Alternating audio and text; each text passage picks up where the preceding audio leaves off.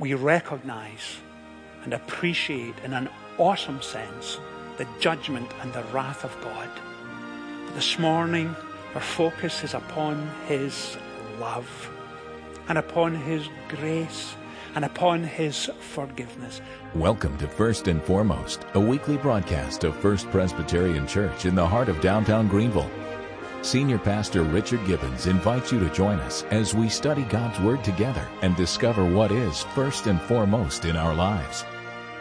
If you have your Bible with you this morning, could you turn with me please to Revelation chapter 14, as we're reading Revelation 14, verses 14 to verse 20. This morning we're beginning a new series of studies in Revelation.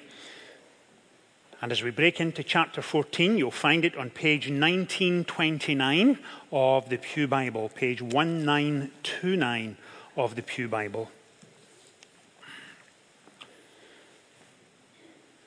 Over the next 9 to 10 Sunday mornings, we'll be spending our time in the book of Revelation. And today, we're coming into chapter 14, as back in 2016, we spent 8 or 9 Sundays looking at the first 6 or so chapters. Then last January in 17, we looked at chapter 7 through 13. And today, we pick up our studies in chapter 14.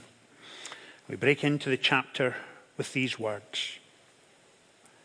I looked, and there before me was a white cloud, and seated on the cloud was one like a son of man, with a crown of gold on his head and a sharp sickle in his hand.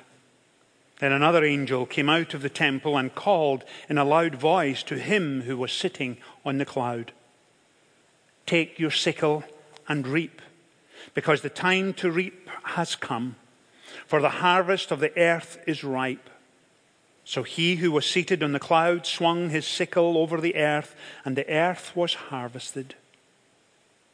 Another angel came out of the temple in heaven, and he too had a sharp sickle. Still another angel who had charge of the fire came from the altar and called in a loud voice to him who had the sharp sickle, "Take your sharp sickle and gather the clusters of grapes from the earth's vine, because its grapes are ripe." The angel swung his sickle on the earth, gathered its grapes, and threw them into the great winepress of God's wrath.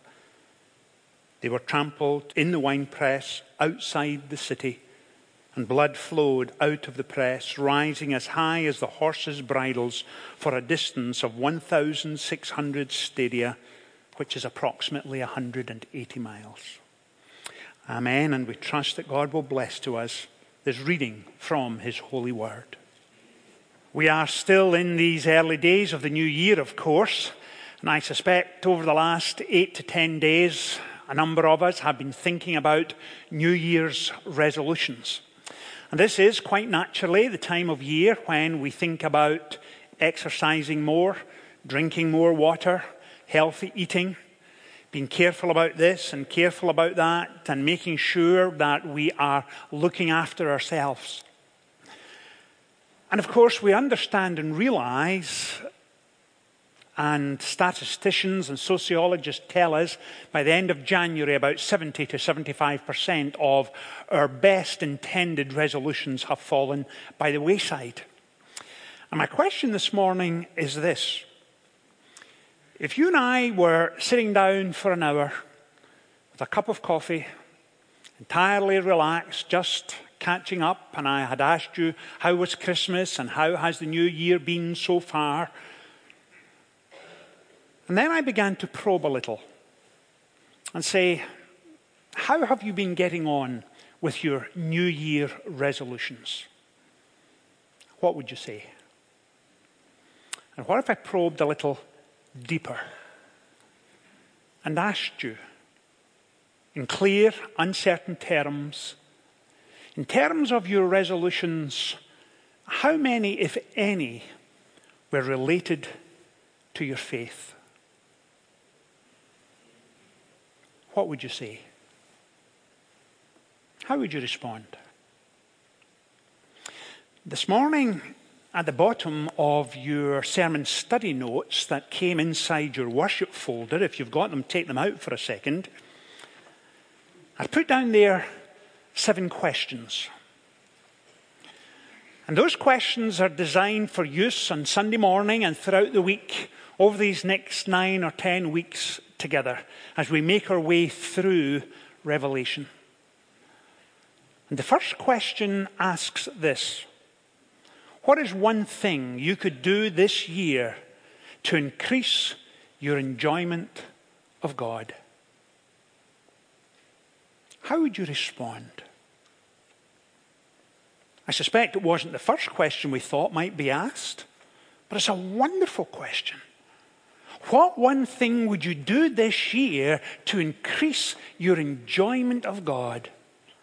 And over the next few Sundays, we'll come back to these questions again and again and ask ourselves, are they helping us get to that richer, deeper, fuller place in our walk with the Lord?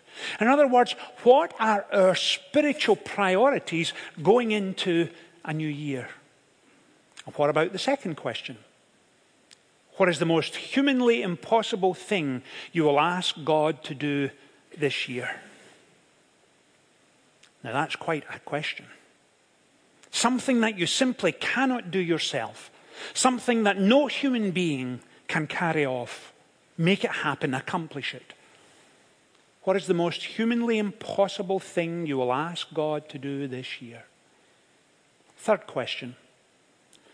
What is the most important way you will, by God's grace, try to make this year different from last year? Now, these questions are beginning to probe a little, aren't they? They're not just standing on our feet, they're walking all over them. Number 3, what one thing could you do to improve your prayer life this year? Just one thing.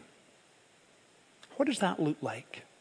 Does that look like setting time aside intentionally? Does that look like journaling? Does that mean that when you meet in your small Bible study group with ladies on a Tuesday morning or men on a Thursday afternoon, you intentionally leave time to pray? Not just talk about prayer, not just agree it's a good idea, but to actually leave time to pray? And then what single thing that you plan to do this year will matter most in 10 years in eternity? That's a question, isn't it? What will matter most in eternity to come? Next question. What one biblical doctrine do you want to understand better this year? And what will you do about it? Is it providence? Election? Soteriology? Now I'm just showing off, so forgive me for that. Soteriology is the discipline of salvation. Where did it start? How does it work? How does God accomplish it? And then what is the one thing you could do this year to enrich the spiritual legacy you will leave to your children and your grandchildren? Now that may take a few days to think through.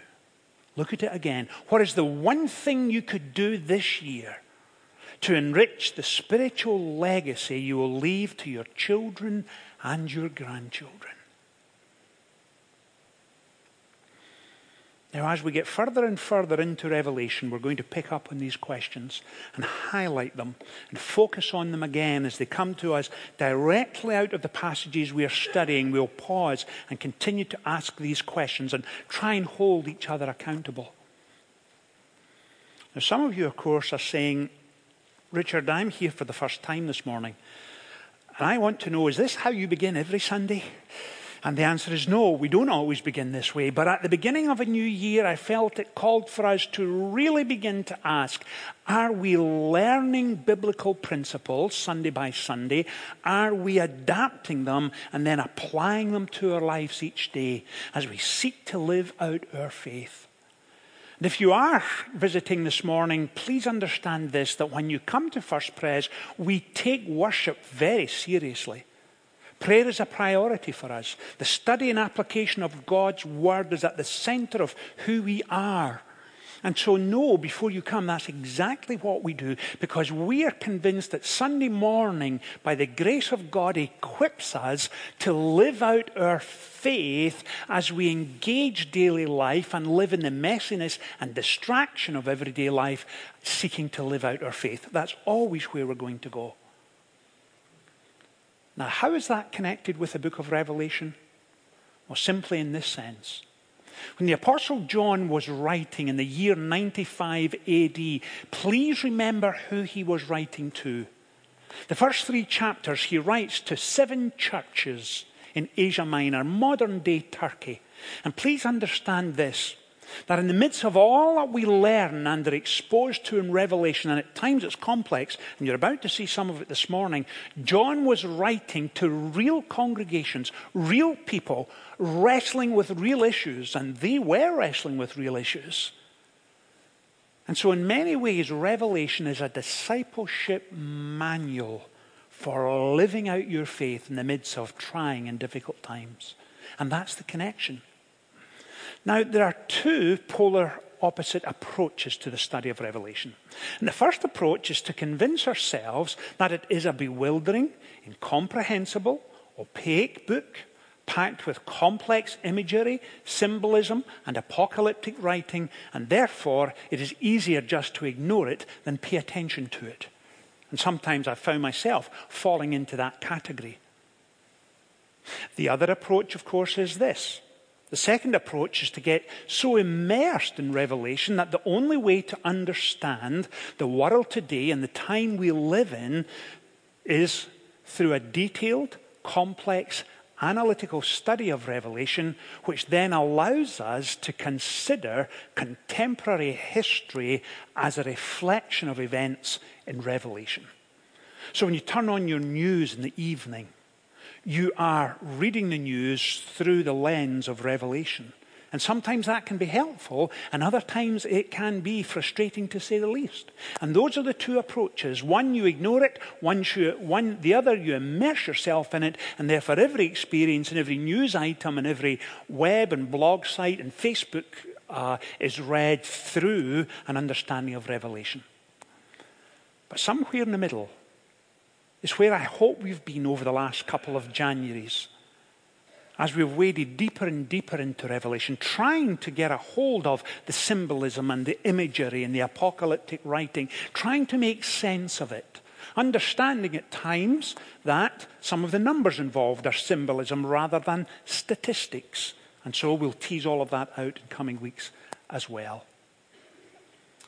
So as we get further and further into Revelation this morning, let me reintroduce you to it.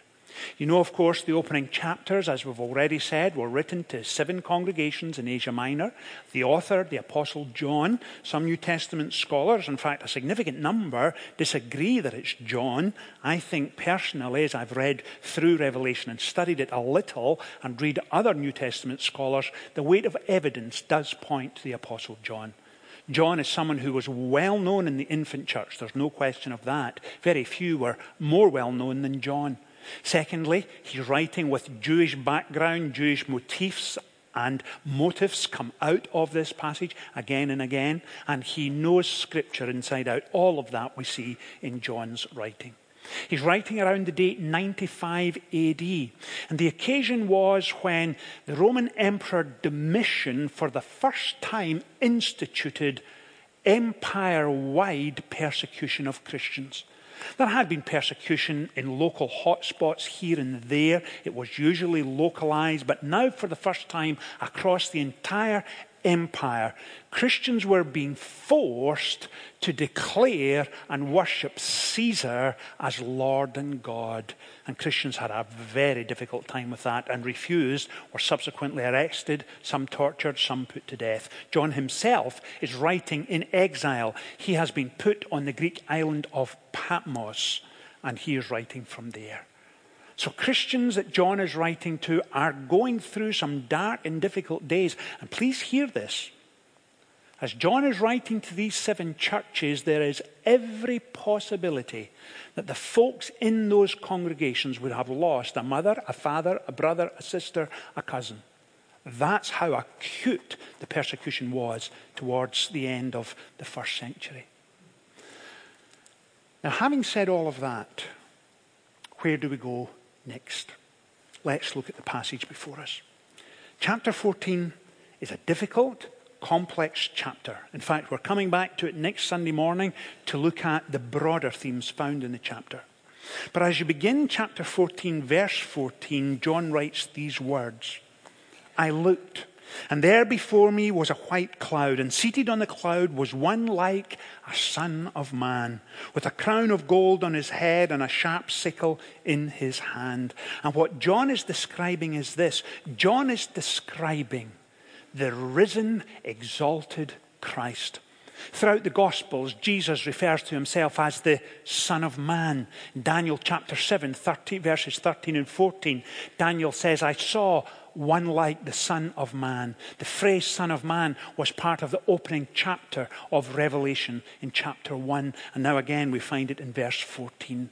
And here is John looking heavenwards, seeing the risen, exalted Jesus sitting on a cloud. And what does he say? Then another angel came out of the temple and called in a loud voice to him who was sitting on the cloud, take your sickle and reap, because the time to reap has come, for the harvest of the earth is ripe. And so he who was seated on the cloud swung his sickle over the earth, and the earth was harvested. Now, there are two main pictures in this latter half of the chapter. And the first is this: Jesus bringing a sickle to harvest. And in essence, it means this. By the time you get to Revelation 14, the culmination of all of history past is coming to fruition.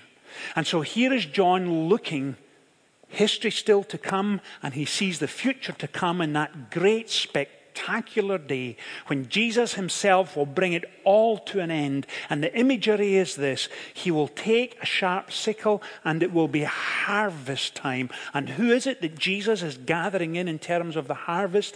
It is all of those down through the centuries who have responded to the spectacular, outlandish love and grace of God offered to us. And that's what's going on. In other words, Jesus is drawing together in the final moments of history those who have responded to his love in the gospel. That is history coming to its end. But there's also a second picture here. That's the first picture John is giving us, the harvest of grapes, the gathering in. But there's a second picture in verse 17. Another angel came out of the temple in heaven, and he too had a sharp sickle. Still another angel who had charge of the fire came from the altar and called in a loud voice to him who had the sharp sickle, take your sharp sickle and gather the cluster of grapes from the earth's vine, because its grapes are ripe.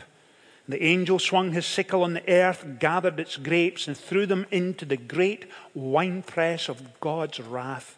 And there they trampled in the winepress outside the city, and the blood flowed out of the press, rising as high as the horses' bridles for a distance of 1,600 stadia. Despite the complex language, the apocalyptic writing, the strong symbolism and imagery, the message is clear. There is a harvest of grapes, those who have responded to the gospel, and there is also a harvest of the judgment of God.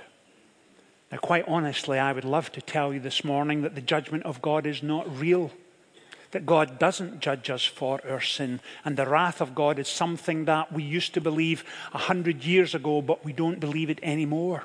Well, folks, please hear this. I cannot say that, because the Bible does not teach that. And if someone in your office or someone in your neighborhood or someone you know really well sits down with you and is having a conversation, and you're getting deeper and deeper into the things of the gospel, and they suggest to you that we once believed in the judgment of God, we once believed that sin was real, we once believed that we would need to answer for that sin, but we know so much more today, please gently, graciously, helpfully, with winsomeness, explain that the Scripture does not teach that there will come a climax to all of history where Christ will draw his children to himself because they have responded to his love and his grace and have sought forgiveness. But there is also, and it will be a sad and terrible day, and we will look at it in subsequent weeks, when God will ask everyone to account for their sins. Those who have turned to him in repentance and faith will be welcomed in to their eternal reward. And those who have treated God with disdain and contempt and in fact have dismissed him all their lives will be responsible for their own sin. Please hear that. Please hear that. And understand this, that in the 21st century, we are simply the same as the first century. We don't get to sit in judgment of this book. This book sits in judgment of us. And when God, in all of his love and grace, sent Christ into this world, he was not wasting his time. He wasn't treating sin casually. He sent his Son to the cross because sin is having to be answered. And when we read passages about the judgment of God, hear this as well. But please remember, to the judgment of God, there is also the mercy of God and the goodness of God and the love of God. Christ died on the cross for our sins. Do you think he was wasting his time there? No, he was looking forward to eternity still to come and eternity in the past. And the culmination of the salvation of all of humanity happened at Calvary. But if it is ignored, if it is marginalized and minimized, God will take your sin seriously and deal with you as he deals with everyone. And those who have repented of their sin will be welcomed in. And those who have not will face the wrath of God for that sin. There is no such thing as an unimportant sin. It is real and it is true and it debilitates and it cripples lives. And we see it every day in our world today. And that's what Revelation is telling us. Now let me take that a step further. As I said, we will come back to it in subsequent weeks. And this morning on this Communion Sunday, we recognize and appreciate in an awesome sense the judgment and the wrath of God. But this morning, our focus is upon his love and upon his grace and upon his forgiveness. And in a moment or two, when we take this bread and take the wine, we'll be reminded that his body was broken for us. His blood was shed for us. And you may be here this morning and saying, Richard, I understand what you're saying. And I get it. And when you asked earlier this morning the question, what is the one thing you could do this year to increase your enjoyment of God? Let me suggest this to begin with. Our enjoyment of God begins when we remember all that he has done for us. When we rest in his love. When we bask in the unmerited grace he has lavished upon us.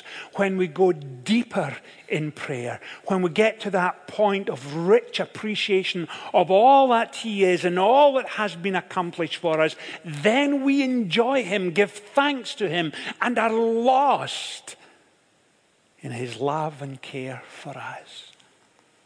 Let us pray together. Gracious Heavenly Father, this Sunday morning, we, your people, are determined to put first things first. And as we seek to enjoy you in the year ahead, we promise and covenant this morning that on Sunday morning we will be here in your presence, gathering with others to say that to the culture and society around us, our faith is important. It has something to offer. And then, Father, in so doing, we tell you this: we love you. And we thank you for your grace and ask, oh God, that you would strengthen us and build us up as a congregation. Enable us, please, to enjoy you in the year ahead and to be thrilled as we seek to grow in faith. Father, thank you for the very practical message of revelation this morning. Bless us, please, as we seek to honor you in the year ahead. In Jesus' name we pray. Amen. Join us Wednesday evenings at First Presbyterian Church in downtown Greenville. Our Wednesday Advantage program includes an affordable meal and elective classes for adults with Bible study and music for youth and children. Visit firstpresgreenville.org or call 235-0496 for more details.